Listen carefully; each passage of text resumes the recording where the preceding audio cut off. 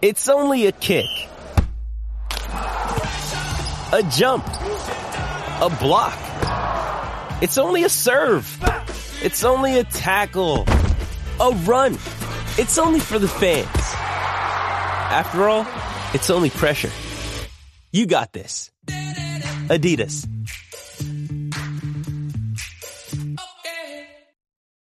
This episode is brought to you by Shopify. Whether you're selling a little or a lot, Shopify helps you do your thing, however you cha-ching. From the launch your online shop stage, all the way to the we just hit 1 million orders stage. No matter what stage you're in, Shopify's there to help you grow.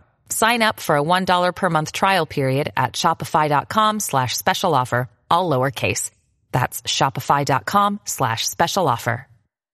Another day is here, and you're ready for it. What to wear? Check. Breakfast, lunch, and dinner? Check. Planning for what's next and how to save for it?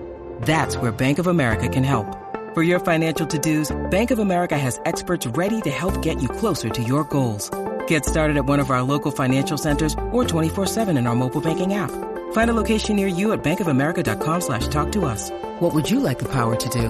Mobile banking requires downloading the app and is only available for select devices. Message and data rates may apply. Bank of America N.A., member FDIC. From the Fifth Quarter Studio in Madison, Wisconsin, you're listening to High School Hoops with your hosts, Steve Collins and Jake Stager.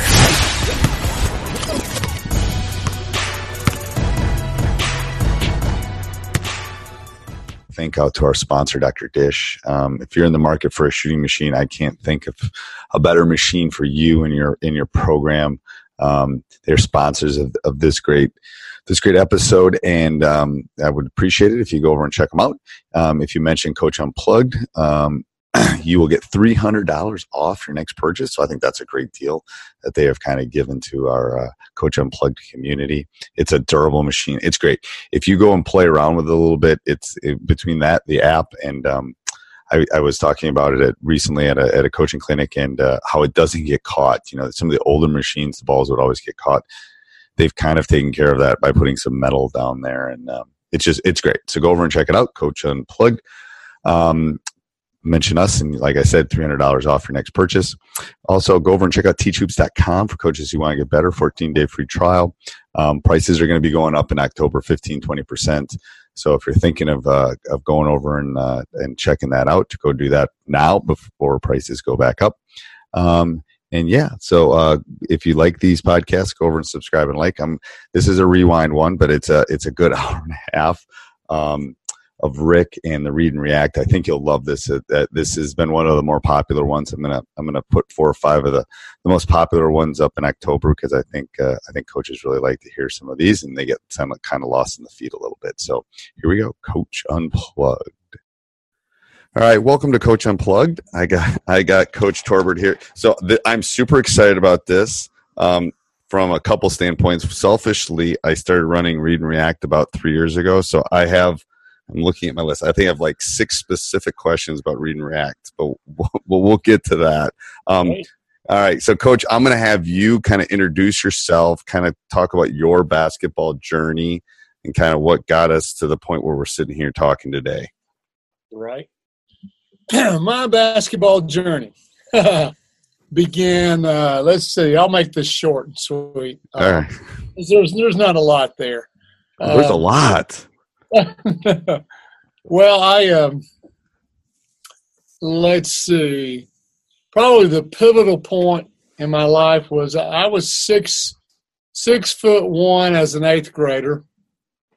Everybody thought I was going to be some big center, you know. Right. Yep. I think I grew 1 more inch or another 1.5 inches, and I found out there were plenty of people that could play inside better than me. So between my freshman and sophomore year, I spent the whole summer just dedicated to shooting only. And that kind of changed the course of my life. I wound up being a pretty good shooter, good enough to go and play at the next level, you know, NAIA, played at Cleveland State Junior College, then I played at Bryan College. But there's a very valuable lesson there, especially for the youth coaches, I think, in the sense that I believe everyone should be a guard until they're about 14 or 15. Because absolutely. Don't you? I mean, we can get into the positionless thing, but it's like everybody that's listening to this, I bet can think about that kid that grew in elementary school and was the tallest kid on the playground and then just stopped. We all can probably name like 2 or 3 of those kind of kids. And Steve, that is why I include that in the story. Right.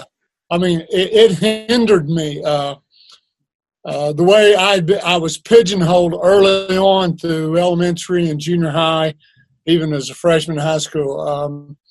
It's hard to overcome that, even if you're dedicated from there on. Just because in college I'm a 2 guard, and sometimes I'm a point. Right.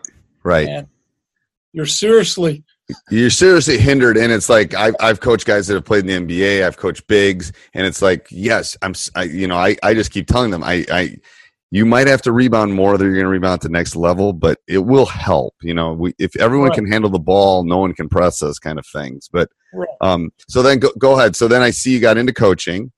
Yeah, I stepped right out of college into a head high school boys job in public schools in Chattanooga, Tennessee, Chattanooga Central and Little Wall High School, and then I took a job in Atlanta at a private school.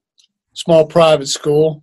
And then after a few years there, I went to Holy Innocents Episcopal School because they were starting a school from scratch, a high school from scratch. Oh, really? Yeah, they were kindergarten through 8, and I kind of thought, that'd be cool to start, from the beginning. And hey, I can't blame anybody but myself, Right, yeah. You know what's coming, yes. Yep. So I was there for my last 11 years, and when I say that there's not much there, what I mean is, I think I had good years and I've had bad. I've had, never won a state championship, but made it to the Final Four a couple of times, and quite a few. Somebody that's won it, it's lightning in a bottle. I'm convinced. It's like the kid that catches the firefly. Because my best team didn't win it. My best team had 3 Mr. Basketballs from Wisconsin, and we didn't win it that year. And then we won it the next year. Wow. Yes, I'm just it's not the best coaches, not the best team. It's about those 2 or 3 weeks where you just catch lightning. It's Hoosiers kind of thing. But go ahead. I'm sorry. No, you're exactly right. And I've been on the losing end. I've been on those where I had my worst season was a 4-23. Yeah. That'll make you question everything. You become very humble at that point. Yeah, I'm telling you, man. And I coached my hiney off, and I'll tell you, I thought I should have got Coach of the Year because we shouldn't have won those 4. Right. Oh, I tell people my best record, we were 12-10. My best coaching season in 30 years of coaching, we were 12-10 because we had no right winning 12 games. We had 0. So that's why I tell coaches it's not. And I've told people this before. I think the problem with our profession is you're judged on quantitative values because I see you're a math teacher. You're judged on quantitative values, not qualitative values. That's right. And as a coach, it's to be honest with you, I coach and teach because it's the qualitative things. It's not I want to win as much as anybody, trust me, but it's teaching young men or young women to become better people and life lessons and all that kind of stuff. And that is the problem with coaching is that you've got you're judging success qualitatively, and people that might be controlling your job, right, and your livelihood are judging it quantitatively. Right. They don't. There's a lot of things they don't take into factors. Because I tell you, when I say I made it to the Final Four, that's hilarious. Because I've never made a shot. I never defended. Right. You are right. Some really good players. And I remember the first trip to the Final Four, the night we won a lead 8 to go to the Final Four. You get all the backslapping and all that, right? Yeah. And one guy, friend of mine, said, just kind of as he's passing by, he says, and now you're a genius. Yeah. Yeah, you know everything. You know everything. Right. Yes. It's tongue in cheek because, man, yeah, you just. Okay, so all right, so you're still coaching there right now? No. Okay. Excuse me. So there was a 2 or 3 year overlap in the early 2000s where a former assistant of mine wanted to start an internet company, sell DVDs, and right. And I told him I would help and help him if he ever needed it. And he asked me for help. Right. And he said, I want you to do the basketball instructions. And I said, man, you're going to get like 3 sales. You know, my mom, my dad, my sister. Right. Who am I? You know, right. And he said, well, he'd been with me for a while. And he said, I've seen you teach. And he said, if I can get people to view the material, I think your ability to break it down will bring them back. So, hey, why not, right? So I gave it a shot. And we started with shooting, ball handling, post play, one-on-one, just player development stuff. Right. And this is in the this is in the early 2000s. And then we got a few guests on our DVDs. Back then it was all DVDs. Right. Yeah. Well, I was talking to Brendan yesterday. It was hilarious because it's like him and I were laughing about, I remember when I had 2 VHS tapes and 2 recorders and play, record, to break tape down. It's like, these guys don't know how good. I mean, now it goes up to crossover or huddle and breaks it down. It's like, shoot, I'm still surprised I'm married, to be honest with you. All the time I spent breaking tape down, but it was so time intensive. It was unreal. Yeah. And one of my stories talking about later as we get into the read and react, one year, I think it was 96, at the end of the season, I decided, hey, I'm going back and I'm statting all of my games myself. I wanted to see where all our points were coming from, try to categorize everything. Didn't want to depend on stats that, some right. Yep. in the bleachers, kept up with and missed while he was eating popcorn. And folks, I don't think they appreciate what it took to go back and take a DVD. VHS tape. Right. In that time. VHS, fast forward, rewind, pause, write it down, Right. And there's more than, what they don't understand is there's more than one thing going on when you're watching on a thing. It's like there's a rebound, there's an assist, there's a turnover, it's like yeah. There's no iPad to hit a button and just right. Right. Yeah. Oh, something like a huddle or crossover, that would have just been awesome. I tell people it saved my life. It saved my marriage, saved my life. I'm in the basement. I'm not in the basement anymore, breaking film down. Okay, so you started that. We'll get to the read react thing at the end because like I said, I do have a lot of questions. Okay. But so then that's obviously went from DVDs to. Yeah, well, we started, like I say, player development stuff. That's what I cut my teeth on. My first one was on shooting, naturally. Right.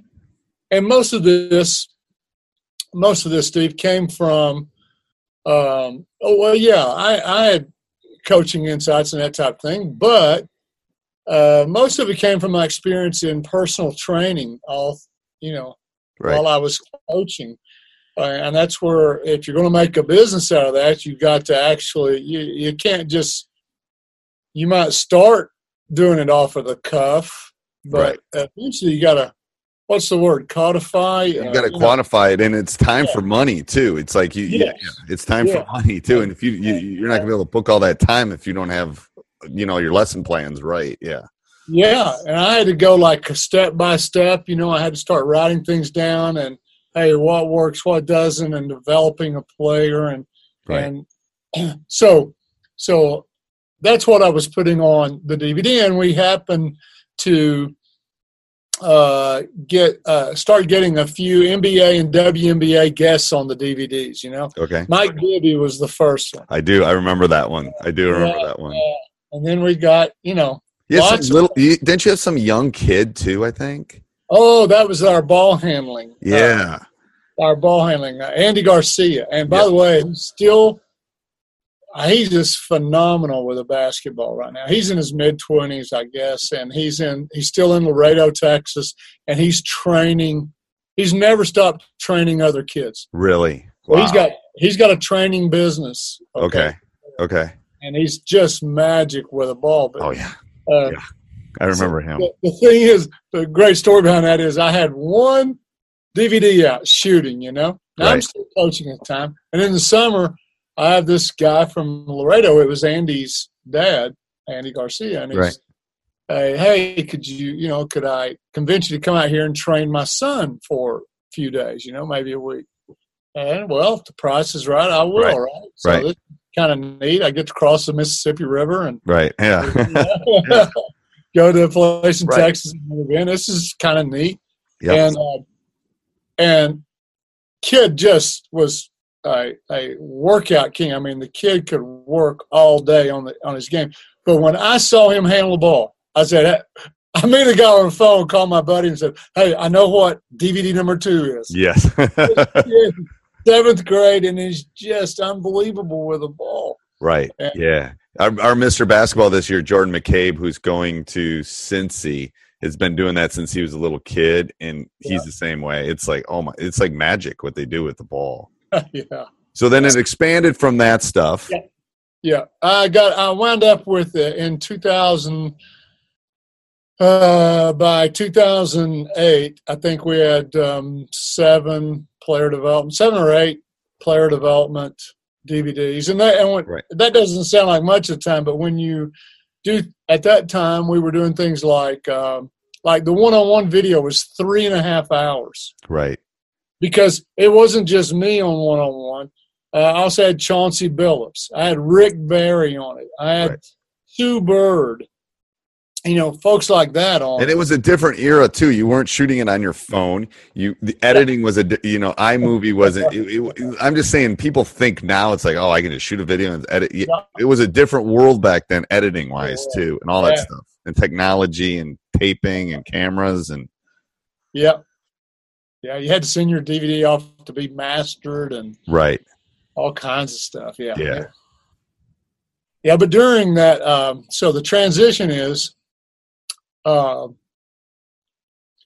Back in 03 and 04, in that same place, Andy Garcia in Laredo, Texas, had put together a camp where he had recruited 15, just hand-picked players from everywhere, a couple of European pros, about 5 or 6 college players, and the remaining 10 or 8 or 9 were high school, but they were from everywhere. I had a kid from Greece and Michigan and just from all over.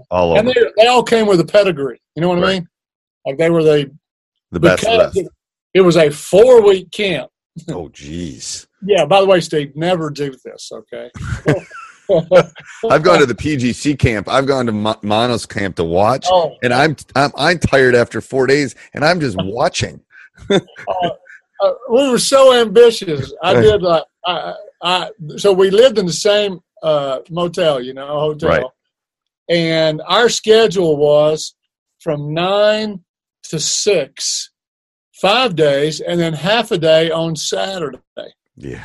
And the kids went at night. They went to the local workout gym, physical gym, to do to be trained in weights and speed, agility, quickness, and that's crazy. I don't see how.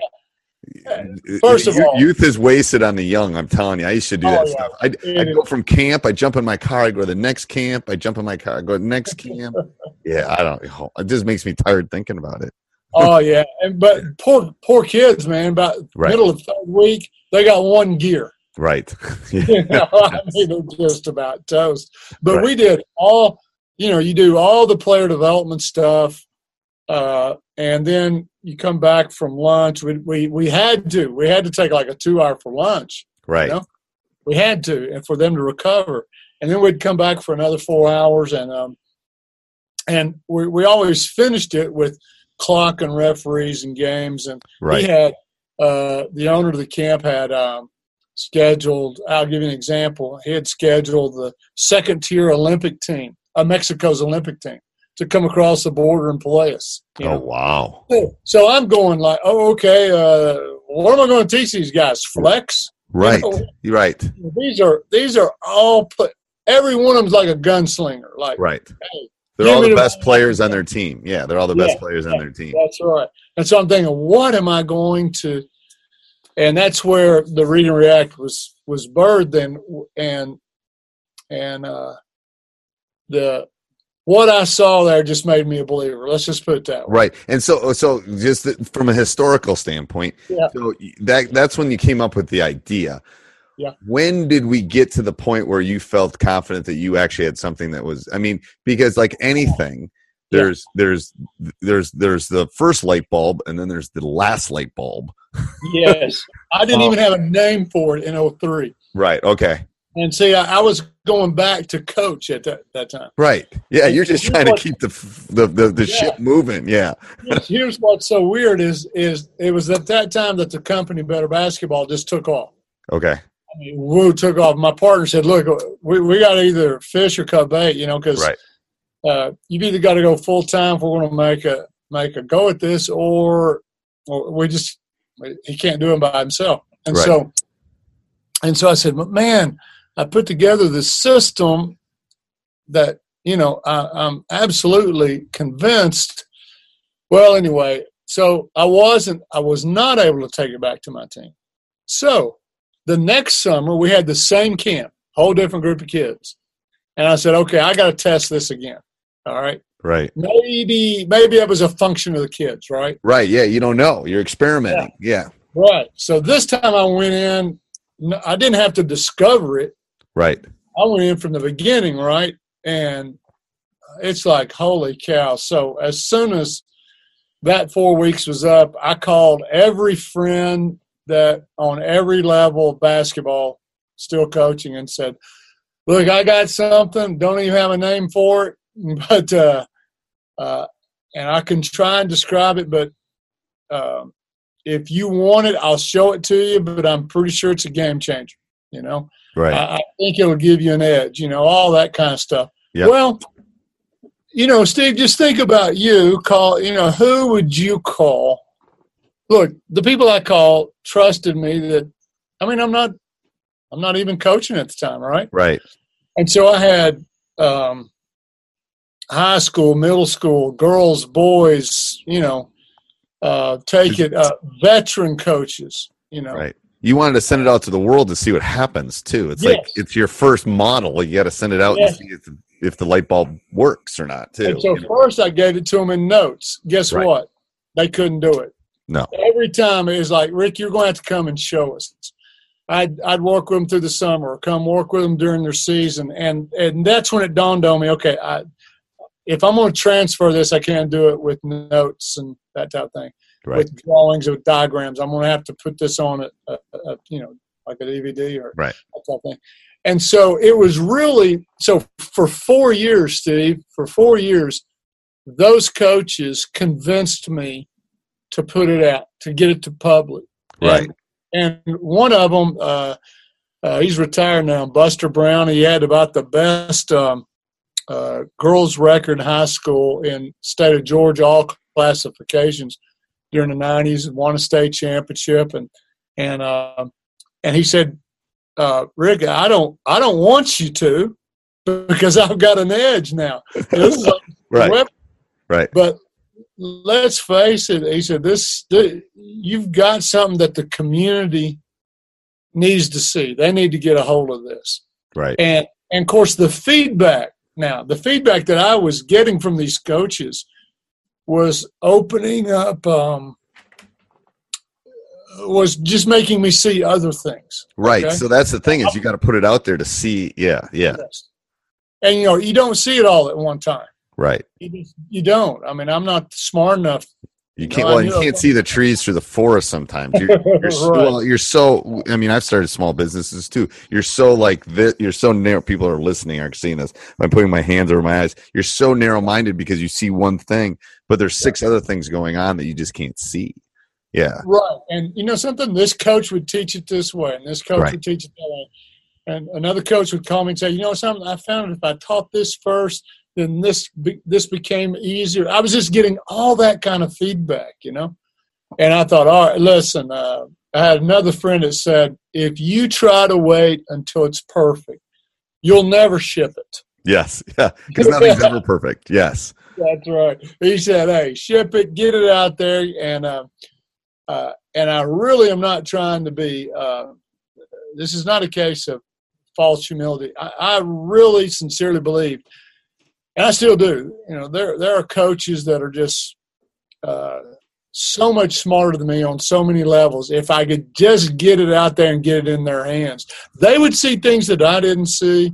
Right. And maybe we could all stand on each other's shoulders and kind of change the paradigm.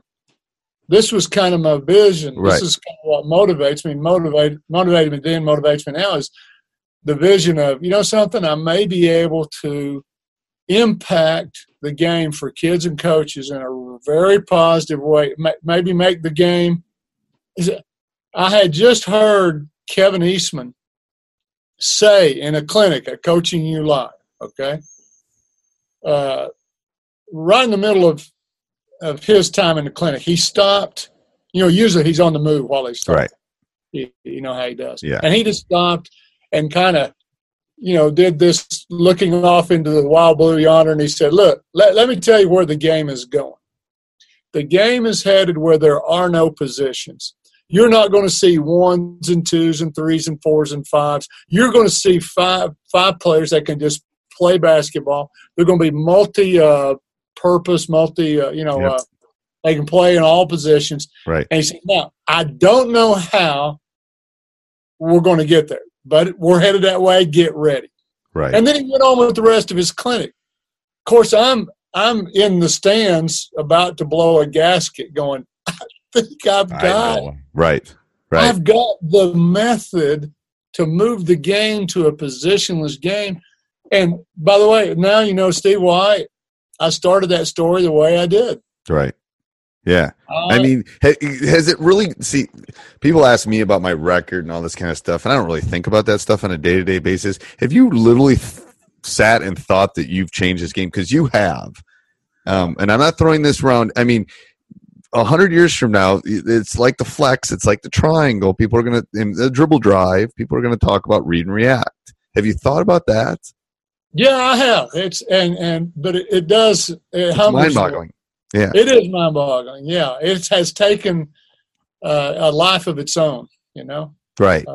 Yeah, and some of the funnest, one of the most fun things about this is this movement is reading the stories of the coaches out there. Right. You know, they'll email me their stories and tell me what to do, and most of it, coach. Now look, it's really easy for me to tell you the quantitative ones. Right. But qualitative ones are so much fun. Oh, yeah. We make fun of you all the time, Rick. I'm telling you. Right. That's layer 47. Layer 47. I mean, my assistant coach can do – Nate's going to be listening to this. He can do a much better Rick than I can do. But it's like, you know, we just – I don't know what you're talking about. What are you talking about? But it's like there's – it is over – the number of layers is overwhelming at times. Like we have narrowed it to like 6 that we feel like we can really do well. And then we add things to that. You know, it's like adding potatoes to the soup or carrots or something. But we've narrowed it to about 6 that we think we can be pretty good at. Well, you know, that came from, again, this is 6 or 7 years before I ever started experimenting with the read and react. 2 things happened. There was a couple of things going on that kind of ingredients that went into the soup, you know? Right, yes. And one of them was we lost a game. We ended our season by not getting to the state tournament on a last-second shot with the best player I ever coached. Best player. He averaged 28 points a game, shot 53% from the three-point line, and signed with Florida State. And the only kid in the school history to play in the Georgia All-Star game. And I'm thinking, I can't get to the state tournament with this kid. Right. You know? Well, I must be an idiot. Well, so my assistant and I, Dan Knutson, we were having our last supper so Right. to speak. No, pun intended there. Right. And I said, all right, Dan, go ahead. Tell me what I did wrong, And he said, I really just got one question. In the last 2 minutes of the game, when it was just back and forth and, people were fouling out and this and we're trapping and nobody can run any of their stuff. Did we have the best 5 basketball players on the floor? And I said, well, now, Dan, we had our best 1, our best 2, our best 3, our best 4, our best 5. He said, nah, that's not what I asked. Did we have our best 5 basketball? And I said, Danny, if I did that, we can't run our system. And here it came. He said, maybe there's something wrong with the system that doesn't allow you to put the best 5 players on the floor. Light bulb. Yep. Boom. Yeah. And now he went on with other questions, but for me, it was like a thorn that got in my brain. And I remember thinking, where did I get this? Why do we have to have point guards and 5s and posts? And where do we even get this language from? Or what, Right. It just started making me question everything. Am I kind of blinded by tradition, Right. Why can't we do that? Hey, when you go to play pickup, do you say, well, I'm picking you because we need a 3, a slasher? Right. No, I know. And the thing is, and I've ever since we started doing it, I've been trying to think about where it started. Was it the Pitino, Kentucky teams? Was it Magic? Was it Michael Jordan? I mean, because he had Cartwright, so he had a 5. I'm just trying to think of where the shift kind of happened, because it usually happens at the NBA and collegiate level before it gets down to us. right. And right. I'm just trying. I really haven't been able to narrow when that. Because if you look at Villanova, you look at the teams that were in the NCAA this year. It's like there's obviously some big boys out there that are probably quote unquote 5s, but they can all shoot. They can all handle the ball. They can all pretty much play anywhere. Right.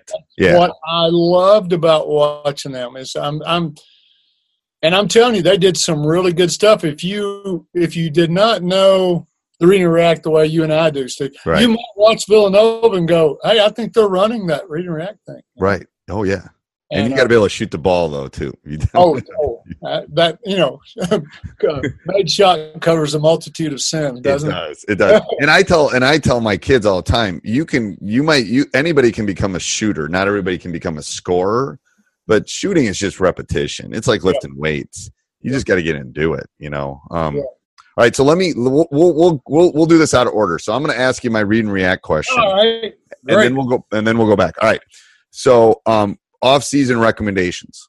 Do you have off-season recommendations for people that run Read and React? Things that you can do. Well, you just named it. I mean, Shooting. yes, because as you know from experience, the Read and React will create shots for you all over the floor. Yeah, layups, inside, 3-pointers, 2-pointers, off the – you name the type of shot. Right. And getting good shots, good quality shots is not the problem. It's that ability to put the ball in the hole. Right. That's what. Do you have a shot clock in Georgia? No. No, so we don't either. So there's times that we'll come down and it takes us 45 seconds to get one, which is crazy. And that might go into the second thing. How do I promote variety in decision making? Because my guys seem to do the same thing every time. They'll pass, they'll go screen. I mean, they tend to do the same thing every time. How do you get them to not be like robots, not running the flex offense? Right. Well, and that's what you're trying to overcome, right? Right.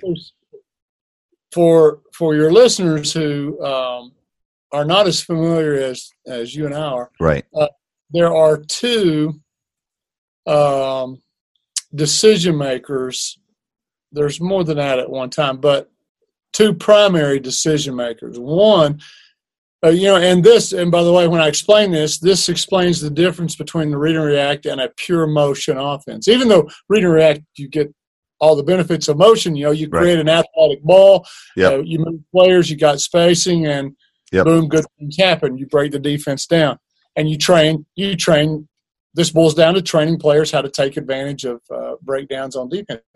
But the difference is in Read and React, the ball handler is the decision maker. Everyone else, as you know, must hold their spots, watch you, see what you do, and then they react with the one thing that we've all drilled them to do based on what's being done with the ball. If you drive right, they do something. If you drive left, they do something. If you blah, blah, blah, okay? And that way you don't have 5 chiefs out there, right? You got one chief. Yep. And then so that's one I want to discuss with you. The other one is if a player gives up the ball, if they pass anywhere, an easy one would be somebody brings the ball up and they pass it to the wing.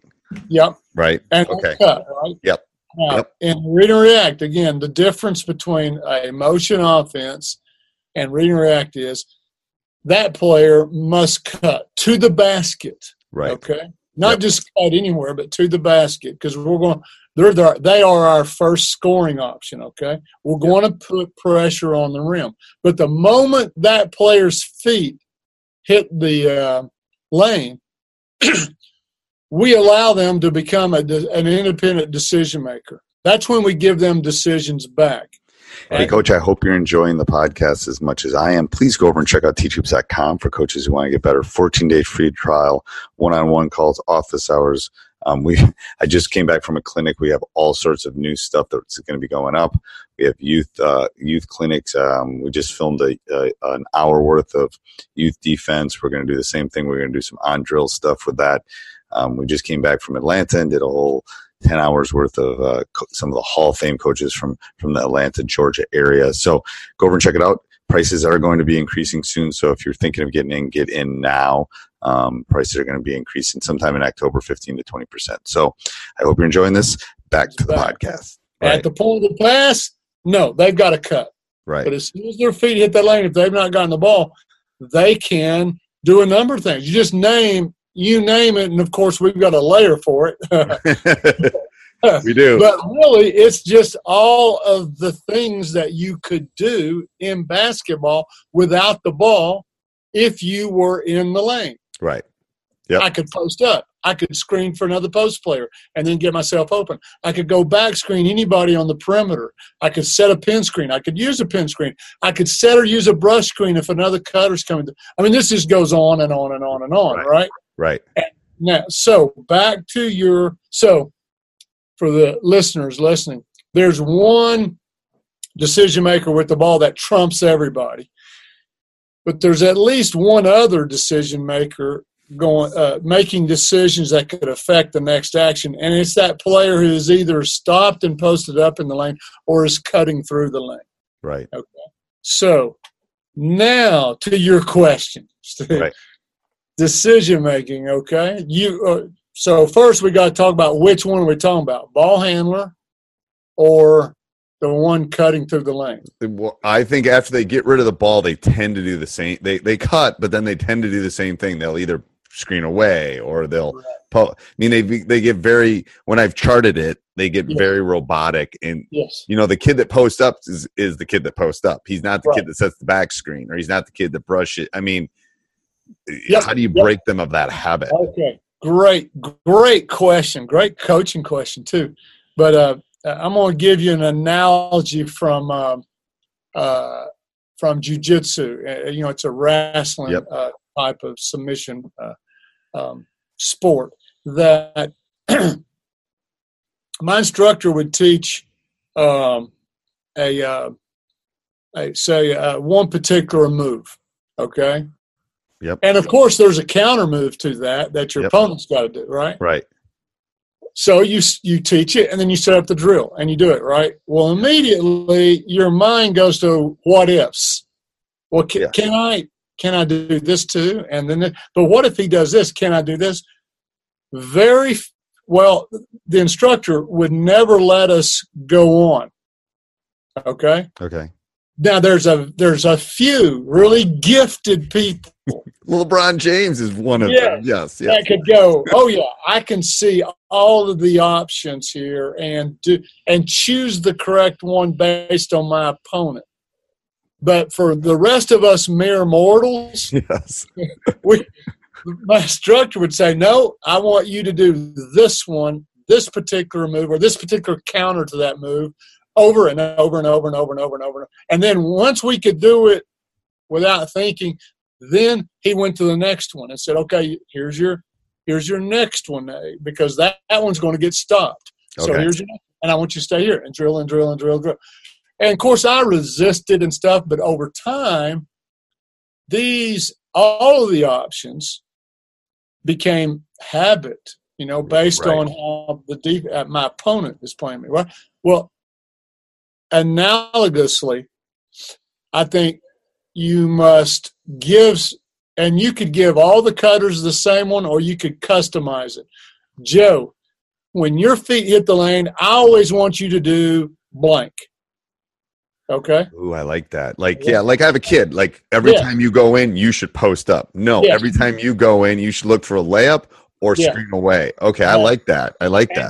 Bill, since you are the best 3-point shooter, I always want you hitting the lane and then back screening someone one pass away from the ball.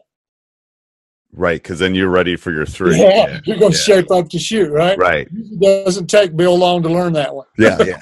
He's a shooter. There has to be a benefit, though, sometimes, too. I have to show them that. It's like, if you set this screen, then you are going to be open, too. It's the, egocentric kind of. What you just said might be the most important part of teaching the read and react. Right. I'm lying. What you just said may be the most important is how do you sell it? Right. You got to sell it to the kids like, look, hey, here's why you're not doing Bill's decision, Joe, because this is how we're going to take advantage of your strengths right now and hide your weaknesses. You're going to help our team by blank. You know? Right. Now, later on, Joe, we're going to add to this. Right. We're going to start developing. But for right now, I don't want you making, 6 different decisions in there. Right. I want you to always set a pin screen. I want you to always stop and post up in the short corner. You name it, right? Right. Now, once they get good at that, now I'm talking about the individuals. Right. Once they get that, then based on their strength and weaknesses, you go on and you add another one. But hey, let me give you a great example of this, okay? Okay. This was about 4 or 5 years ago. Delphi University, Division II up in New York, I think. Yep. They had a point guard come in. Her name was Ando Tron. I think she's coaching now, or she might still be playing over in Europe. She came in. Hey, Steve, this is the consummate point guard you want. Listen to this. I mean, she'd already watched, studied, knew the language of the entire read and react before stepping on the floor at a Delphi. Right. I mean, this is the coach's dream. Right. Okay. He's coaching the other girls, telling them what reactions they should be. I mean, it's like having a coach on the floor. Okay. Right. She's their best 3-point shooter, and she can get to the rim. Now, she's the smallest player on the floor, but she can get to the rim. She's fast. She's a good ball handler, goes right or left, best 3-point shooter. All right. The first 4 or 5 games was disastrous for her. So the coach called me and said, hey, could you do like a Skype with her, a little one-on-one, and just find out what's going on in her brain, So I did, and I asked her, and she, because I'd watched the games, and I said, well, what seems to be your problem? And she said, look, when I hit the lane, and she started going through all the different things that she could do, and she was ticked that her teammates were not responding to this. Right. Each one of these, Yep. Yes, my post is at the high post, coach. So when I cut to the basket, if I don't get it, then I turn and I make the Utah screen, and then I'm looking to shape up. I mean, she's going into stuff like that, right? Right. And her center doesn't know what the Utah you know what I mean? Yes, it's simplifying the layers. Yes. Yes. So she was just paralyzed by all the things and why aren't they? And I said, okay. And listen, I'd love to tell you that I'm was brilliant here, but this was a shot in the dark and it worked. And I said, hey, let's try this and then we'll get back together later. And I said, let's simplify things. I said, you're the smallest on the floor, right? She said, yeah. I said, well, I'll tell you what, when you hit the lane, I only want you to do one of 2 things. One of 2, just 2 decisions. On the first one, go set a screen for your post wherever she's at. Now, they played their post everywhere. Right. High post, four corner, mid post, weak side, strong. I said, because they will not want to switch that, right? Right. Yep. Big, little with you, they will not want to switch that. And I didn't have to tell her to play off of that. You know, after she sets the screen, she's going to take her next best action is going to be good, okay? And then I said, now, you're also the best three-point shooter, right? And she said, yes. You know, I mean, right. She yes, I am. And I said, then if you don't set a screen for your post, then go set a back screen for one of your teammates that are one spot away from the ball and shape up for the three. Okay, Steve, I never had to call back. We never had another call. That totally – because it's simplified. Yes, and now she was decisive and aggressive and intentional with her actions in there. Yeah, she went on to do some others, but just getting her started down a simple – for her 2 decisions. Well, I think you can do that. I know you can do that. With every one of your players, give them one, start with one. Right. And by the way, someone watching your team. They won't know. No, they won't. Only you know what their decision is when they hit the lane, you know? Right, right. And then you build on it. Then you build on the layers because then it's like, okay, your season starts in November and ends in March. By December, you're maybe adding a second move. And then because and then you give them 2 or 3 weeks doing that, and then you add another one. It's perfect teaching things. I agree. I never had thought about that though. And some kids, their cup's bigger than others, so you can put more in it.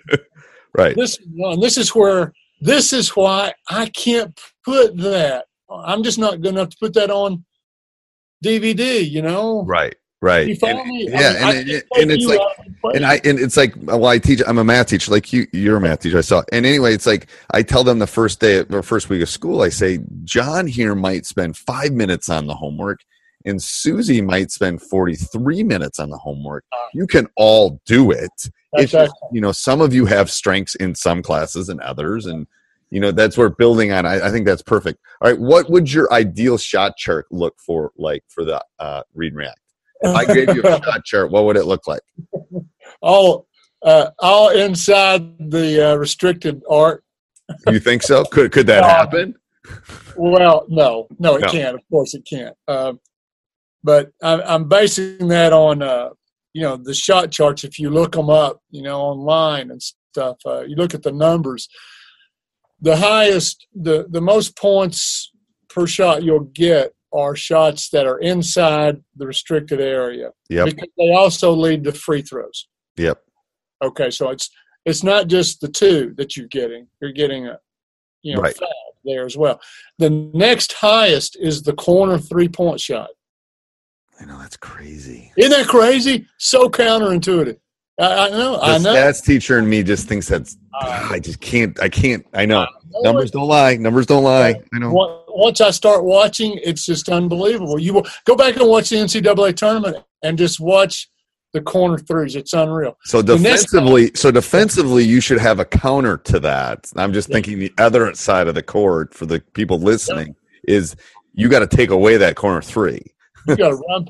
Hey, forget closeouts. You got to run people off of that. Yeah. You know what I mean? You got to change their shot. That or they got to be in the second row of the bleachers. That's right. That's right. The next highest is any other 3. Right. The next highest, well, now we're getting to the lowest, is the mid-range jumper. Which is lost. The game has lost it. Yeah. And this is going to surprise a lot of listeners, okay? But the lowest percentage shot is in the lane outside the restricted area. In the lane, outside that charge. For people who don't know, it's the charged semicircle. Yeah. Outside. Wow. Yes. Now the highest is inside. Right. Because it's a layup, basically. It's a layup. Yeah, it's right. It's that third grade. We call it like a third grader can make. I always tell my boys the easiest shot in basketball is the free throw, and they look at me and they go, "What do you mean? It's not easier in a layup?" I go, "Yes, it is, because it doesn't change. Layups change because you have defenders there. You could shoot in a free throw in Wyoming is the same as a free throw in Maine. They are the exact same distance. The rim is the exact same height. Nothing's changing. But man, layups. What is it off of 1 foot? Is it off of 2 feet? Where is my defender? What angle do I have on that? Yeah. Is there a help defender near me? Am I leaving the ground from the same spot? Right. I mean, there's variables there. There's a lot of variables. Okay, so last one on Read and React, and we'll get to a couple other ones I have. What cuts or actions do you think will give your team the most open looks? And my assistant sent me this one, and he said, "Don't take it depends." As the answer. So, John, if you're listening, that's for you. It says, what cuts or actions do you think will give your team the most open looks in the Read and React? Now, he said actions. Like a cut or a back screen or those kind of things, actions. Okay, so he's not saying one action. Okay. No. Okay, good. Yeah. Good. I don't think I can answer that. No, but he says the ones you think are the best for getting good looks. All right. Okay. I think it is. And it's probably not the initial cut to the paint because we have not had as much luck with that. Sure. And by the way, would you remind me? Would you ask me about just cutting to the line in a minute? Yeah. Yep. I want to tell you something about that. Okay. So the actions you think that will get the most open looks in the Read and React. Yes. All right. The first two, and something, as soon as this podcast is over, I'll think of something. I'll come up with something else. All right, you can send it to me. I'll put it in the show notes for the people that are listening. All right. But here's how I'm trying to answer this. Okay. For the most teams on the most levels. Right. Okay? Because as soon as you start, that's why he doesn't. And I would say most of the people listening to this are youth coaches and our high school coaches. Okay. So we're dealing with kids that are 10 to 12 to 18. I mean, there's other people that listen all over the world, but I mean, I would think that's the demographic that's listening to. All right. We're talking percentages here. Okay. Yeah. The two actions, I'm going to say two. There's two. And it's, and one of these, well, both of these have varieties in them, but it's drafting. Now, drafting is, so a team, let me give you a couple of examples. Steve, you pass the ball to me and you cut. You are on my right. Okay. And you pass the ball to me and cut. If I catch it and immediately drive right, as if I'm trying to follow you to the goal, like two race cars drafting each other, that's where we get to the draft. I'm drafting you. Yep. The reason that gives more good opportunities is twofold here. One, you're taking away on your cut. And this is why, Steve, I don't care if you ever score on a pass and cut. I really don't. Does it happen a lot? Because we have not been successful with that cut. That initial. And that's why I want to talk about it here in a second. There's multiple reasons for cutting and scoring is just one of them. You can't depend on that. No. Right. But see, if you are cutting after passing to me, and you're cutting as trying to get the ball back, legitimately trying to get the ball back, your defender's going with you and is guarding you all the way to the rim. Yes? Yes. Well, you just took the first natural helping defender to my right with you. Okay. There is no help defense on my drive going right now. I agree. In fact, the only help would be, let me draw a picture in everybody's mind. Let me back up. I'm at the top of the key. Okay. You're facing the goal. You're on my right. Okay. Okay. Yep. So when you pass, you're passing uphill to me. Yep. And you're cutting, and I'm driving right. Now, if no one else is in the right corner, right, when I draft you, there's no help defense. Right. Because you've taken the only one that could help. Could do it. Yeah. And it's got to be a cut that you want to score on. Yeah. Are my players listening to that? You got to want to score on that cut. Yeah. Yeah. It's not false offense. You might be open if you cut really hard. Right. Right. Okay. Now let's rewind that. If there was a player, a teammate in the right corner, and you passed to me, cut, and then I drove right, I'm beating the next helping defender. And even at high levels, you and I know who's supposed to rotate in there and help. Right. But you know they don't get there. They don't. 9 times out of 10. Now, let me back this up. I'm drawing a picture if you're drawing this out, right? Yep. Okay, so let's back up again. You've got the ball on the wing. You throw uphill to me. You cut. Now, the moment your feet start moving, Steve, doesn't the guy in the corner, isn't he supposed to start filling up your spot? He's supposed to rise up. Yep. He's supposed to start. So he's starting to fill up as I'm starting to drive. Yes? Right. Yes. Now, we know from the redirect that if I drive right, he's supposed to move one spot to his right. So he's got to stop and go back to the corner, yes? Right, yes. All right, so I got a question for you. If his defender does rotate in there and stop me on my draft drive right behind you, I've got a natural pitch to the corner. For a 3. Yeah. His defender's going to be wrong either way. If he stays, I'm getting to the rack with no help defense. Right. If he helps, we're throwing to the high percentage shot inside out. Right. You just said the second best shot in basketball in that corner 3. And then literally if I'm playing that position, my hands are like this. Oh, absolutely. Throw me the ball. Throw me the ball. I put that in drills. I mean, that's a great combo drill. Right. It's a pass, cut, draft, drive, natural pitch drill. Okay.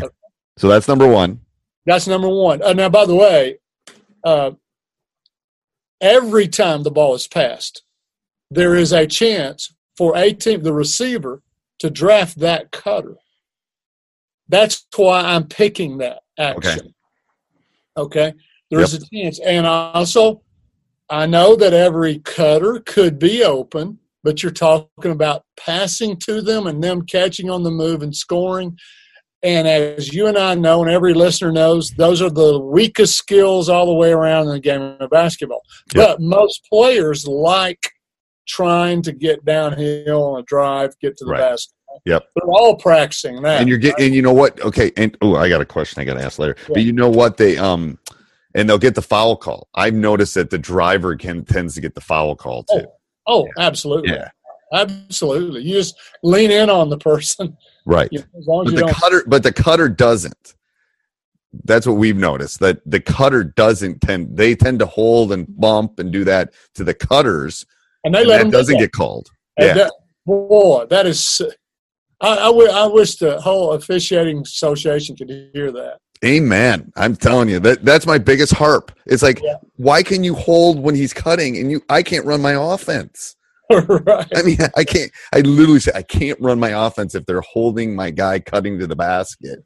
See, why can't the offensive player hack those arms off of them? Right. Yes. Why not? That does hinder the read and react when they're not calling that. It does. No, you're right. Freedom of movement.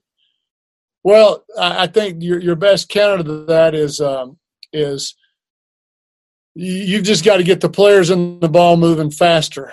Then they have less chance to step in and get into your body and tag your body. Now, there's other little counters for this, and it's that if they are trying to bump you and get an arm bar on you when you're cutting, use that as a trigger to make your decision. Okay. So, like you say, you pass to me and you cut, right? Right. And I'm arm barring you. Hey, stop and post them up, and I'll throw it to, because usually when they're up next to you like that trying to body, it's real easy to leg whip, swim move, and post them up, right? Okay. All right. The other one is use that as a signal to go back screen right away. Just forget the cut. Okay. not forget to cut, but forget finishing the cut. Right. And go on and screen for whoever. So the back screen will counter that. Yes. Now, Iowa's women, a couple of years ago, I remember watching that. They didn't run it this year, but a couple of years ago, their post player would be on the weak side. All right. They would always start on the weak side. So, so the point passes the wing and cuts. Okay. If she cuts through unhindered, untouched, she would go on and do her thing, back screen on all this. But if any cutter ever cut and they got bumped or they got arm barred, stood up, they took it as a signal to screen for the post and invite the post over. See, the post is on the weak side, right? Okay, yep. We even got to calling that an invitation screen. Okay, so you get stood up as a cutter. You get stopped. Oh, darn. Well, don't fight it. Just, hey, okay, I'm going to go invite the post player over. Okay. And now you got a cross screen and, right. In there. Okay. So so you gave me one. I want another one. That was the first one? Yeah. After the draft. And by the way, and before I leave the draft. Yep. See, any dribble can turn into a draft. So let's go back to our situation. I now have the ball at the top of the key. Okay. You are on my right wing, Steve. I dribble at you. You cut. If I turn the corner and draft you, you've taken your guy. Yeah, you've taken the first helping defender away from. So a dribble at draft drive. Okay. I don't have to wait for the ball to be passed to me. Right. I could dribble at any teammate, send them to the goal, and draft them immediately. Okay. Does that make sense? Yeah, that makes a lot of sense. Now, hey, look, that takes a little more than you do have to teach a little body language, change of speed, leaning in low with your shoulder, that kind of thing. But if you've got a little bit of deception in you as a player, a little bit of craftiness, every dribble it's an opportunity for two people. The person you're dribbling at might be open, and then you could turn the corner. Okay. And draft them. Okay, so draft drive. All right, the next one I would say that give you the most is pin screens. Okay. Because there's such a wide variety and so few teams do them. And do them well. And when they're done well, there's two people that's possibly open, the screener and the person you're throwing to, right? Right. Yes. Yeah. So you get that whole, do you slip the screen or after you set the pin screen, the pin screener is rolling to the basket, they get to post up. Whoever catches the skip pass feeds the post. Screening is a lost art. Oh, big time. Well, let me tell you. Hey, yes. Now, hey, here I can't. There's your next video right there. I'm going to give you $1 million. I can't believe I'm giving this away. Okay? I'm going to do it right now. Okay. All right, here you go. I want you to get some jerseys or T-shirts made that says "Pin me" on the back of them. Right. On the back of them. Okay. And your defense has got to wear them. Okay. Okay. Now, if you're on offense and you can see the words "Pin me," you're the one that should be setting the pin screen. Ooh, I like that. Yeah. Now get on a board and play with it, and you're going to see that pin screens are always set by players 2 or more spots away from the ball. It's never the responsibility of a player 1 pass away. Right. They're reading the ball and reacting quickly, right? But players that are 2 or more away, they have an angle and they can see if the defenders are helping and sagging. Right. And they'll see them from their back. That's why I say. That's great. There's your Hey, I'll give you my $1 million idea. You know those things we used to wear as kids that you play laser tag with and stuff, and they light up? Okay, so spacing is horrible, and Read and React is all about spacing. So I think you should do is get some sort of thing you could put on a practice jersey. When you get too close, it flashes. So so it's about spacing. It's like soccer could use it, basketball could use it. It's all about spacing, and then you could change the distance between the spacings. I love it. Yeah, because you want to get to the spots, Right. in the and it's like you're too close, you're too far, you're never in the right spot. Yeah, Dick Helm used to say, I had him help me with dynamic defense. It was his defense, and he gave it to me and said, "Hey, put some meat on the bones and turn this into a course." And so I did. And in talking to him, you can't talk defense without talking offense, and vice versa, right? Right. And he said, "Look, it was just kind of a by the way thing." And he said, "Look, Rick, we were talking about, what's the toughest thing to defend?" That's kind of the way the conversation was going. Yep. He said, "I'm not going to name offenses. I'm just going to say great offenses have three aspects: spacing, player movement, and ball movement." Yep. If you can get all three of those, just now.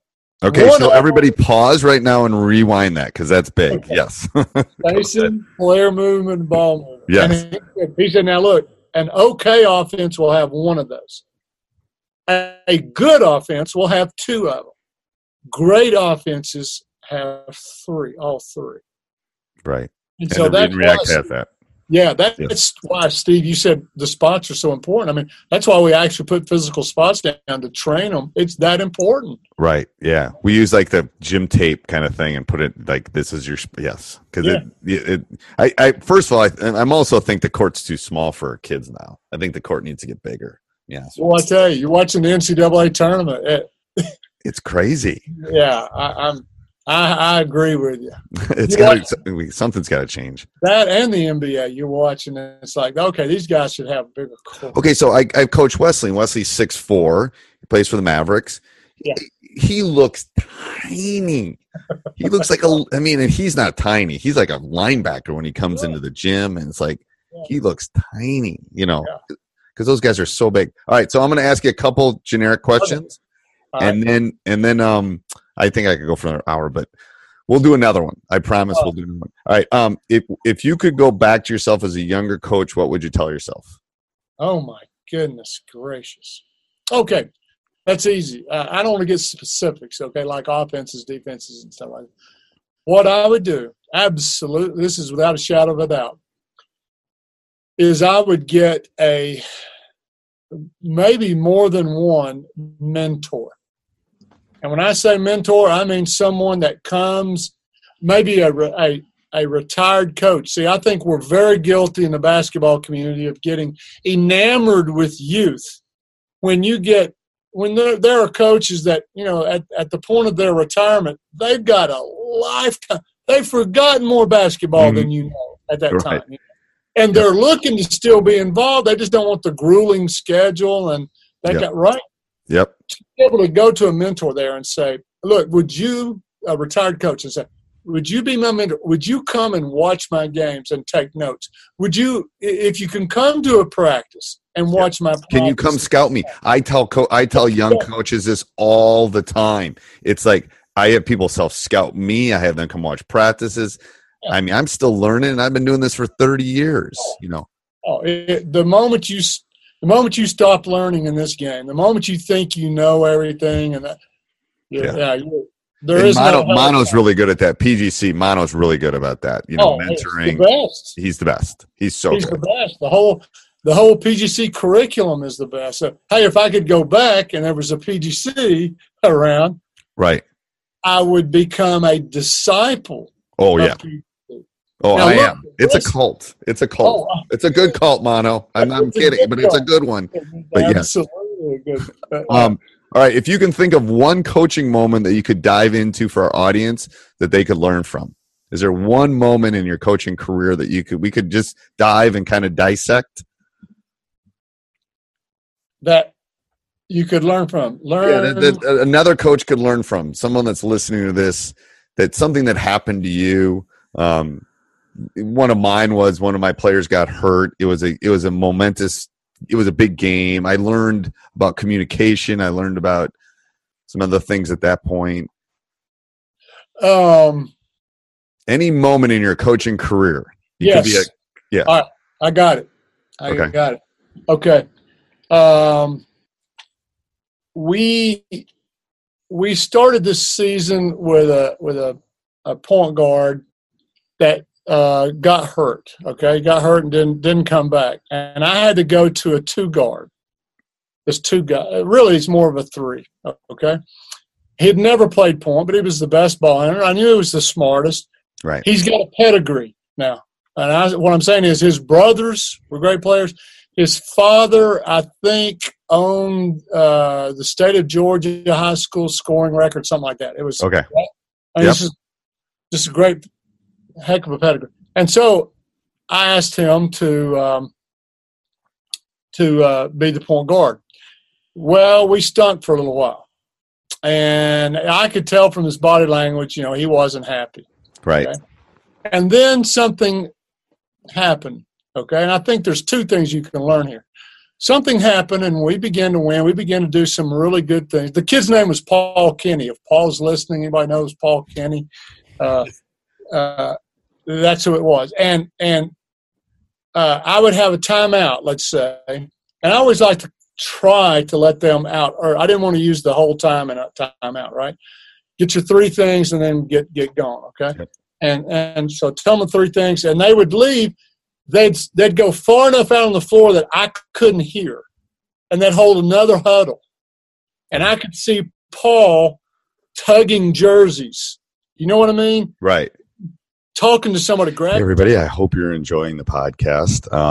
Rick has so many great things to say to all of us. I'm going to try to get him on again to talk about zones and some things. I have some questions I have about read and run, the read and react with the zone. I'm going to try to get him on the next couple months. Go over, make sure you subscribe and like, please. We love that. If you're looking for some free resources, go over and check us out on Teach Hoops on YouTube. We have thousands of videos over there. If you're looking to take your coaching to the next level, now is the time to get in, teachhoops.com. 14-day free trial. Prices are going to be going up anywhere from 15 to 20% in the next month. As soon as the programmer and I get everything kind of situated, I thought we were ready, but we're probably in the next 2 or 3 weeks. We got to get everything uploaded. We got to transfer people over. But go over and check it out, teachhoops.com, for coaches who want to get better. Let's get back to the podcast with Rick. Somebody grab, not mean, right? But, just reaching and holding the jersey, saying something. I never knew what he was saying. I didn't know if he was repeating what I was saying, if he was making, okay. But he started holding these little miniature, us 5 no more, coaches not in here, team not in here, us little. Right. And I noticed that started happening. When that started happening, we started winning. Good things started happening, right? Right. Okay. So I think I was smart enough to leave it alone. That's what I think. I really do. Yeah. I'm proud of myself for shutting up. Yep. And also from that point on, I started getting even shorter in my timeouts. I wanted to give Paul as much time as he could. And this idea of, I don't need to be the one saying everything, leading everything. I need to be building this. I want to duplicate what Paul's doing next year and the year after and the year after. Now, how do I do that? I don't have drills for that. No one's ever taught me that. Right. I got to learn how to, and this is leadership. This is communication. This is, right? Right. Now, another lesson that goes with that, okay, was this. At the end of the season, I saw his dad. His dad was one of those good parents, okay? Right. Because ordinarily I don't talk to parents, okay? Unless it's about their academics or something like Bobby Knight said, best coaching jobs in an orphanage. So, See, that's why I think many coaches want to get to the colleges. They use the 500-mile recruiting rule. Right, yes. They recruit them away from their parents, you know? Yeah. But anyway. So I talked to his dad, and I said, what happened there? You know, I took him back to that time when that started. Mm-hmm. And he said, well, the kids were coming over to my house, and they were doing all the crying and complaining and, you know, and bad-mouthing and all this. And he said, and of course they're going to blame Coach, you know. Well, Coach doesn't like me. Coach doesn't do this. Coach doesn't, right? Yeah. And he said, I finally had enough. And he said, when the kids were gone, I pulled Paul aside. And I said, let's just go through every point that was being made here. and let's talk about how much the coach has control of these things. And he did. And then he said, Paul, the one's not your position, but it's time to lead. Forget position. We need a leader. We need someone who knows how to win. We need it, right? Right. And he's the one. He's the one that got Paul to start doing that, right? Now, I learned another valuable lesson. If you can find that jewel of a parent, right, that can work with your team. And by the way, I mean, he met with the team. He had, because they went over to his house, right, between school and practice, and so he would have a chance to, drop a few gems in there, right, and talk. And they respected him because they knew right. what kind of. And they knew what he's talking about. I did something several years ago too. It was not this year, but the previous year. I don't go into the huddle right away. I talk to my coaches before I go to the huddle. 2 years ago, I pulled my point guard and said, "You're going to be part of this group." That's how much I respect. And it was like it was like this because it was like because he felt part of the system. And it's like, I'm to the point where I ask them opinions in timeouts. I like, what do you want to run? Well, now, in the redirect, right. I hate to keep going back to redirect, but you know how easy that is. Right. Yeah. I mean, that should be happening almost organically. Yes, it should be. Yeah. Because they're making the moment by moment decisions out there. You're just kind of guiding the big stuff. Yes. What would you tell a young coach if they wanted to get into coaching?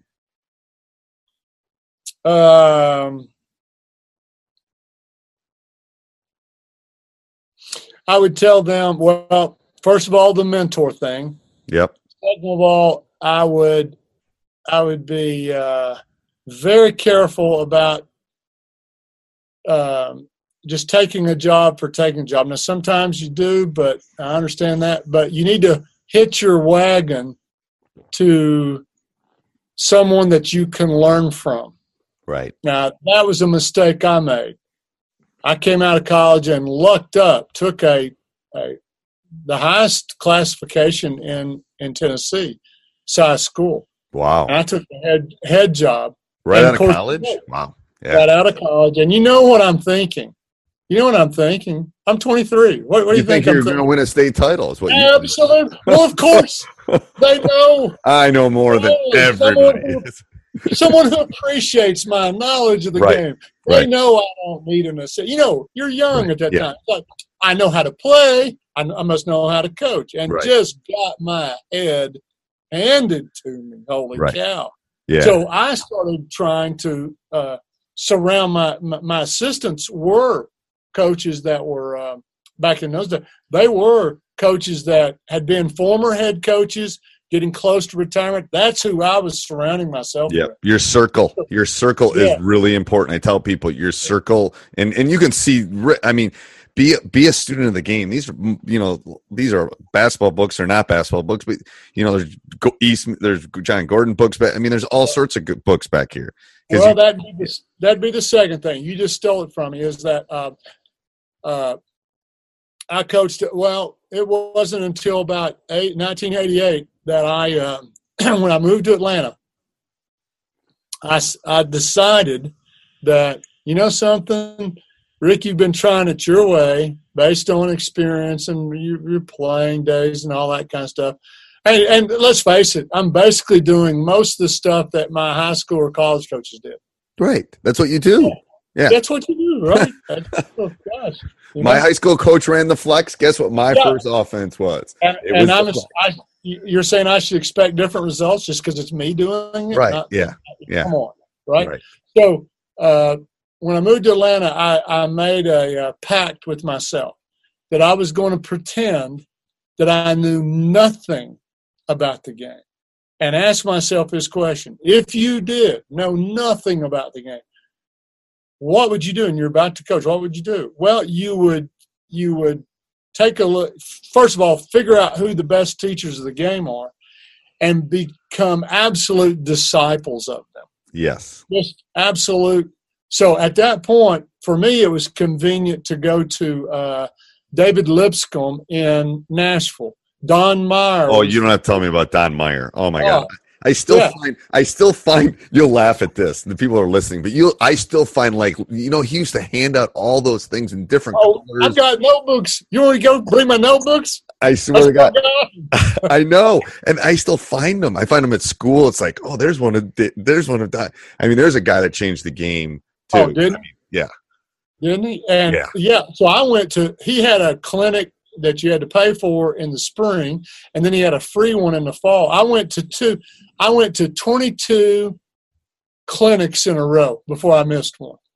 That's crazy. 11 straight years I didn't miss with him. And it's not that I was poly-parroting him, because I couldn't. Right. I mean, he would recruit, you had to be able to shoot a three. Right. Or you had to have all-American potential in the post. Right. That's about that's about it. And the thing is, I think that's a good point you just made there is, and this is an educational thing. You want to take all this knowledge and put it in, and then you have to pick what's going to fit you. Oh, yeah. And I've told this story. I was under 7 head coaches before I got my first job. Yeah. And because I've been successful because of those 7 people, because I took a little piece of each one of them and I said, ooh, I like that. Ooh, I like that. Ooh, I like that. And then because there's no other, Jay Wright. There's one Jay Wright. There's one Bobby Knight. There's one Coach K. So you have to be your own person. Boy, that's good. That's a Don Meyerism right there. Yeah. Be who you are. You can't be anybody else. Yeah. Yeah. And I would advise young coaches or anybody coming into the game that just get used to the thought that no one's going to love it as much as you do. No one's going to be as dedicated to it as you do. You're going to run across a gym here and there, but like if you're in high school or youth, you are a small part, time-wise, of these kids' days and everything that they got going on, okay?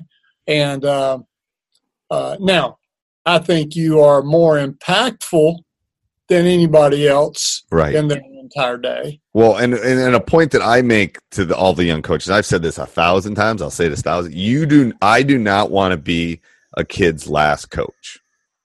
Right. Oh, that's excellent. I don't want to be especially if I'm a youth coach, I don't want to be their last basketball coach, because if I'm their last basketball coach, it means they stopped. Right.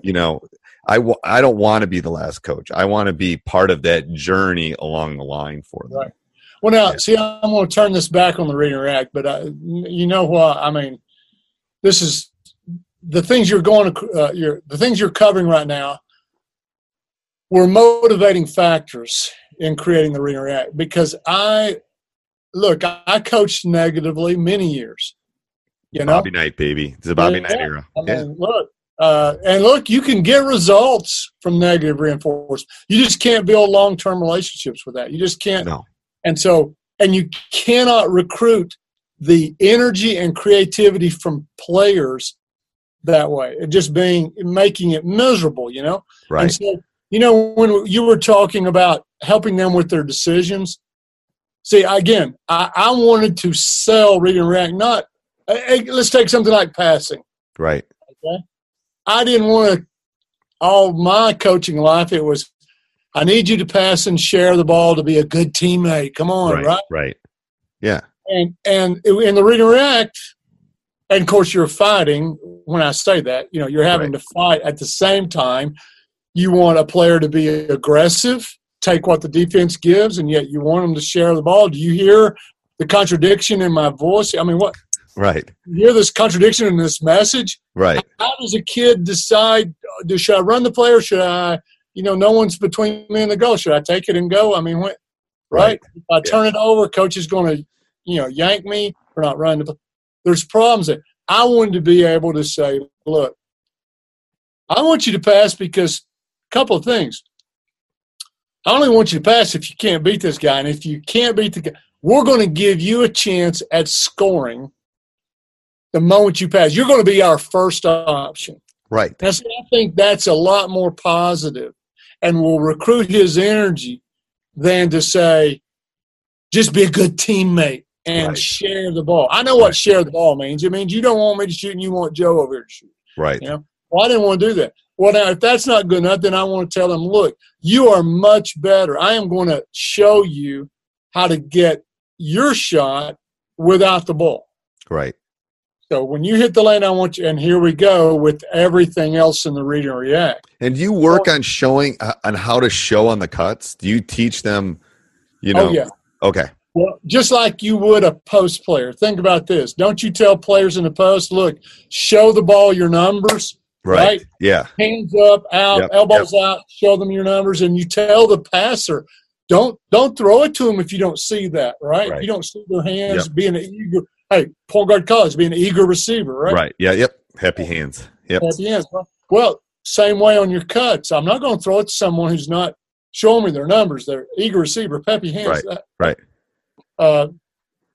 But I told you a moment ago I wanted to make a point about the cutting, okay? Okay. Just want you to think about this. I want to do a whole new course on how to teach the read and react from this standpoint. I want to ask you something. You're fresh off of the tournament, the NCAA tournament, right? Right. You saw all kinds of great set plays, okay? So, all right, so those things that run them, right? So let me draw a picture in your mind. There's just been transition, and they didn't score. The offense didn't score. Now the balls come back into the point guard, the playmaker's hands, right? Okay, now the other four players, they've got to get open, right? Right. Yep. So where do they go? They stay wide. Huh? They go to the spots. They stay wide for the most part in the NCAA.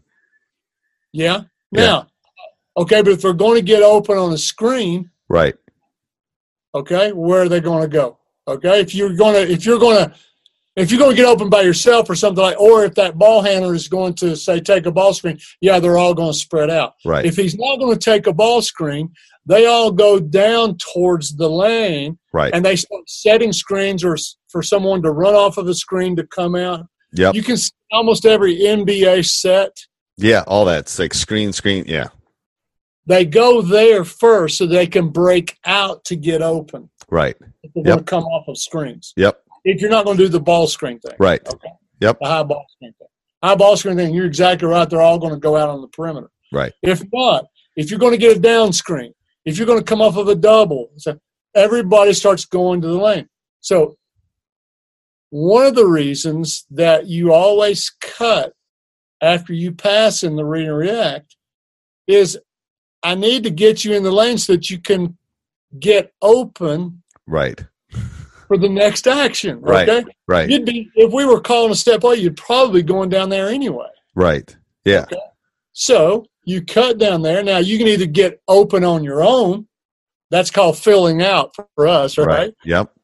Or you could screen for a perimeter player, or you could use a screen if someone's in the lane, a post player or another cutter, or you could set them a screen and then, work to get open off of it. Or you do, if there's a post and another cutter, there's a double staggered for you to get open. What I'm saying is, Steve, I could teach the entire read and react, every layer, every action, from a standpoint of you're in the lane, you got to get open. When you're in the lane. When you're in the lane and you don't have the ball, you now got to get open. Don't you want to get open? Don't you want the ball to go one-on-one? Right. And then how long do you let them stay in the lane? That depends on them. Okay. That depends. Because my guys tend to stay too long. Like we have a 3-second rule. Well, now, okay. So now we're talking about purpose of your cut. Now that's why I want to talk about if you're trying to get open to get the ball again on the perimeter, you're not going to spend time wandering around down in the lane. Right. They'll throw the ball to somebody else. Right. Get your feet wet and then get out of there with purpose to an open spot with eager receiver hands. And, is it off of the screen or are you going to go screen to get yourself open? It will tell you what your next action should be. Right. Use it. Okay. Perfect. Well, anyway. All right. I got tons more. All right. So now I'm going to do we're going to end with my rapid fire. So I'm going to ask you a question. You get one answer. Oh, I'm horrible at this. Okay. Okay, you get one answer. All right, ready? Yep. One word to describe your ideal player. Oh, God. I am horrible at this. Teachable. Ooh, I like that. All right, what's your favorite basketball? And what I mean by is like Spalding, Rock, that kind of stuff. Oh, see, I've forgotten what they call this. The soft touch with the high ridges. Who makes that? Oh, that's not Wilson, is it? The high ridges. It's not is it The Rock? I want to say that, yeah. Okay, The Rock. Kids like The Rock a lot. All right, if you could go to one sporting event in the entire world, what would it be? Oh, gosh, man. One sporting event? Yep.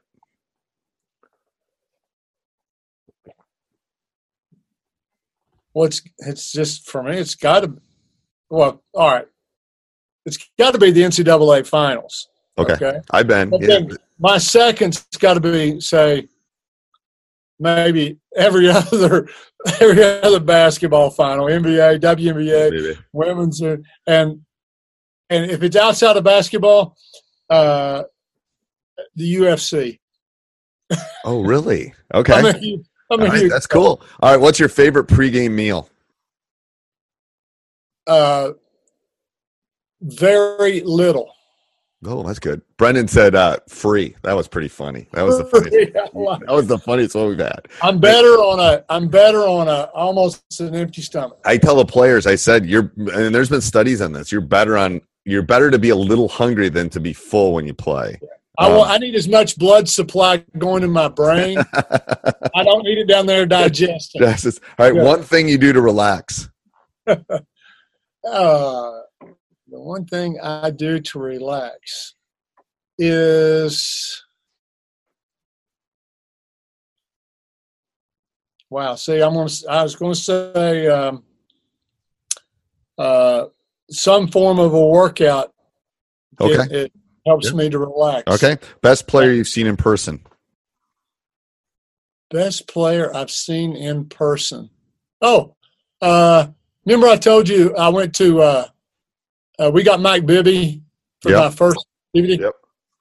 We went out to video him, and I got to see LeBron James' first NBA game, Sacramento Kings. No. Yep. Oh. Yep. I think that was his – I know that was his first year. I thought that was his first game, but I'm not sure. But, Wow. yeah, I got to see him. I'm there on the court. I haven't seen him in person. All right, best player of all time. Golly, man. And I can only say one? Mm-hmm. That was a lot harder for Coach Sir than it was for you because he saw a lot of really good players. Oh, yeah.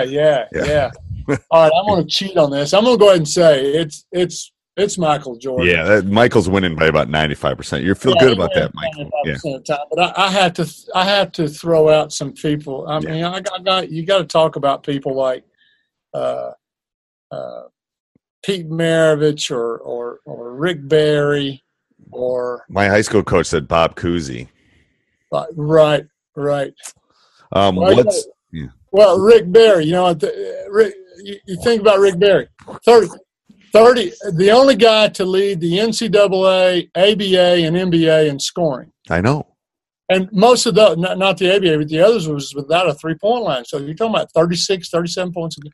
I know. It's crazy. And I don't even know if the players know that the NBA logo is him, right? Is it him? It's him. I think it's him. Is it him or Jerry West? I don't know. Oh, it might be Jerry West. might Is it be Jerry Jerry West? It was one of the two. I knew it was one of the two. Hey, but let me say one more. Back when you said best player that I've seen. Yeah. Well, look, I got to be on the floor. I mean, within touching distance and playing with him in a camp. Dave Bing.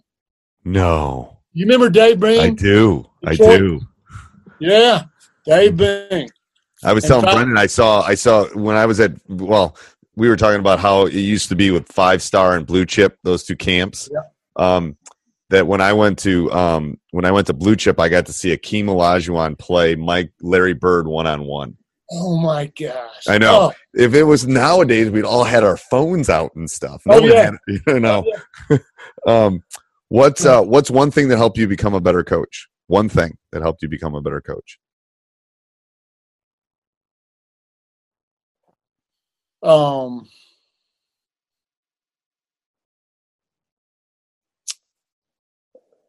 One thing to help. One thing that's made you a better coach or helped you become a better coach. My time in. No, I can't say that. It has to be. It has to be that I've been following Jesus Christ for a long time, since 1979. Okay. And the idea of a servant leadership, a servant leader being the best type of leader, has kind of kept my head on straight. Yep. That kind of thing. It's giving you a guide. Yep. Yes. Yeah. Best game you've seen in person. Best game I seen in person. It can be any level. We've had anywhere from a high school game to an NBA final.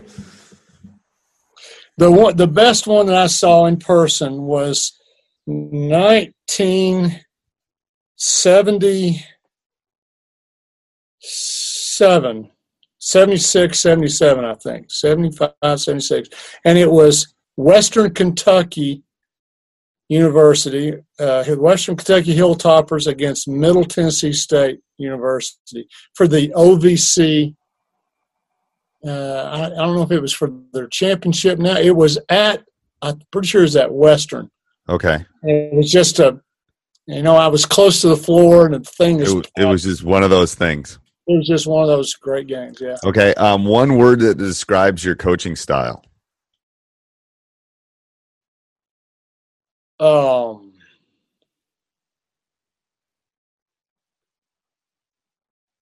Passionate. Okay. Top bench player of all time. Oh my gosh. I feel like I really feel like I'm pulling teeth, Coach. I'm sorry. I told you, I am the world's worst at the best bench player of all. Oh, hey, how about the kid from Villanova? Villanova, yeah. What's his name? It's yeah. Okay, we'll go with that. Well, best coach of all time. 30 points in the finals? I Come know. on. Crazy. Hey, but there's a prime example, especially for the young coaches out there. They dug up his tweets from when he was 13 or 14. He's been taking heat for that. Can you believe that? Get out of town. No, yeah. You go on USA Today. There's a big article about it today. Yeah. There's some, he was 13. He's making some bad decisions, saying some things he shouldn't say. And, oh, yeah, they're digging it up. It's out there forever. All right, best coach of all time. Best coach of all time. Don Meyer. He'd be on my list. One book you would recommend. See how hard that would be for me. Yeah, I know. And the only reason I say him over John Wooden is I knew more about him. That's all. Go ahead. What? Yeah. One book you'd recommend. For anything. For it can be any book. I mean, that you would recommend someone read. It's been everything. We've had everything. Okay. Well, I've already more for a coach. More for a coach. What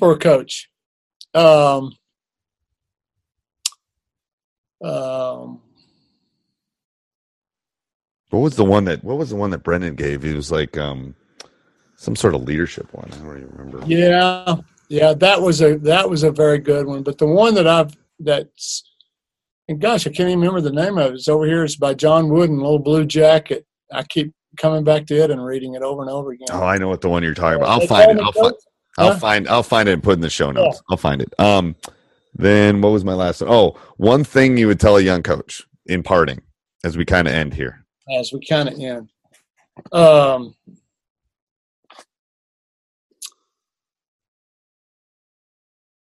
Some advice.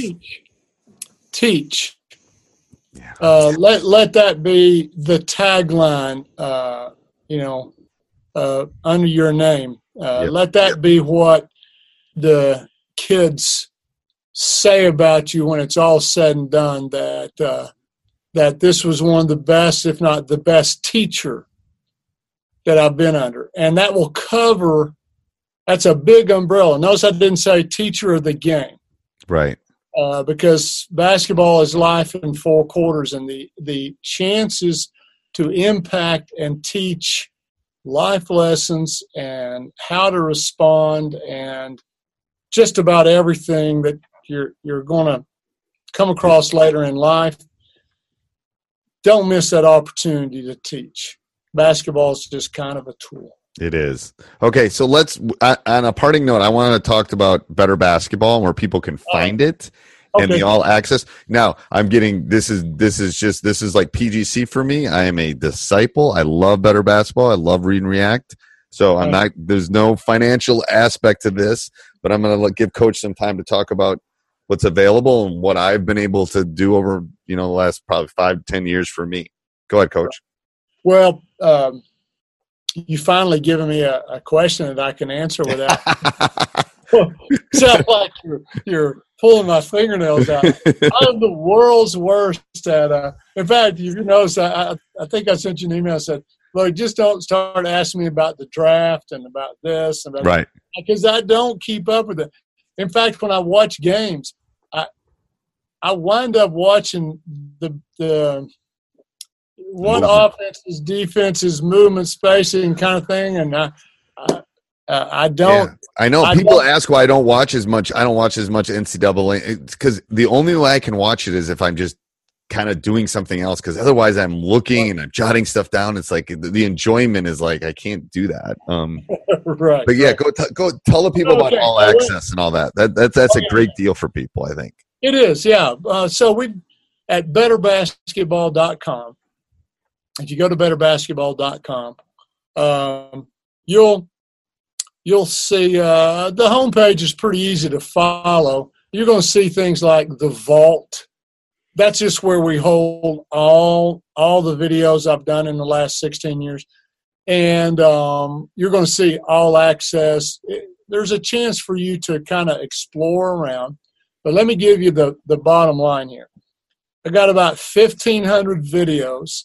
I think it's I don't know how many hours that is. I've forgotten now. But like I say, I've been doing this now since 2001. So you said, and the thing you sent me, it said 1,500 videos totaling 140 hours of instruction of coaches and players. Yep. Yeah, okay. It is. It's not just now. Yes, the Read and React has become the locomotive, the engine that pulls the train. Right. Okay. I've got quite a bit of stuff there on player development. There's a lot that I'm going to go back and redo and attack and that kind of thing. But you were talking about all access. Right. A few years ago, we noticed, when you get a certain amount of videos on there, a new coach comes on, let's say they buy the Read and React, okay? Well, I'm also wanting him or her to watch the practice videos, right. And the one-day practice, and then, developing the Read and React player. That's a player development one, and I'd also like them to watch this and that. And it's like, gee whiz, I got to make this easy and financially easy. Right. Yep. And so we came up with an all-access pass, which is $249 a year. Right. And for that, you get to watch everything that's in there. And I don't think people take this into consideration. And anything new that comes out. Right. It's just automatically in the library. You'll get notified that something new's coming. I just put 64 3-player drills in there. Okay. In the vault. Which is the best way to teach the game for anybody that's listening. It should until they're like 10, they should all be playing 3-on-3. But go ahead. Yeah. And I'll be adding another 50 drills here, hopefully by June or something like that. So pretty soon there's going to be about 114 brand new drills in there. But if you're an all-access member, you're just going to get an email saying, hey, here's what's new in here. make sure you don't overlook it. Right. And it's Netflix. You're giving them Netflix. Yeah. Yes, it is. Yes, it is. And it's if you were to buy 2 courses, say the Read and React and something else, you've already spent more. Right. Than you would have spent in All Access. Yeah. So it's a better deal. Well, I really 2 things, Coach. First of all, I thank you so much. I hope to do this again at some point. And you have won the record for the longest. This is going to have to be 2 podcasts. You have won the record. I think you and I could have talked forever. Well, we could. I enjoy this. I did. You're really good at this, and I'm not, as you can tell. Oh, you're awesome at this. Are you kidding me? You're great. And it's truthful. Read and React has been awesome for our program and helped in our success. And you've really made a difference in the game. So we really appreciate that. I appreciate that. Thanks. If I can help coaches, that's all. That's everyone defines what success is, right? Right. Yeah. I'm only successful if you are. So. All right. Thanks, Coach. Hey, everybody. I hope you enjoyed that as much as I did. Rick has so many golden nuggets. If you're liking these podcasts, please go over and subscribe and like. We would appreciate that. It really helps us in iTunes if you do that. If you're thinking, like I said before, if you're thinking of joining, if you're listening to this in 2022, it's going to be too late. Prices have already gone up. But if you're listening to this in October of 2018, go over and check out teachhoops.com before prices increase. So have a great October. I hope you're not having, I have not been outside raking leaves yet, but it's coming. So have a great rest of this week. Bye. Sports Social Podcast Network. With the Lucky Land Slots, you can get lucky just about anywhere. This is your captain speaking. We've got clear runway and the weather's fine, but we're just going to circle up here a while and get lucky. No, nothing like that. It's just these cash prizes add up quick. So I suggest you sit back, keep your tray table upright, and start getting lucky. Play for free at LuckyLandSlots.com. Are you feeling lucky? No purchase necessary. Void where prohibited by law. 18+ terms and conditions apply. See website for details.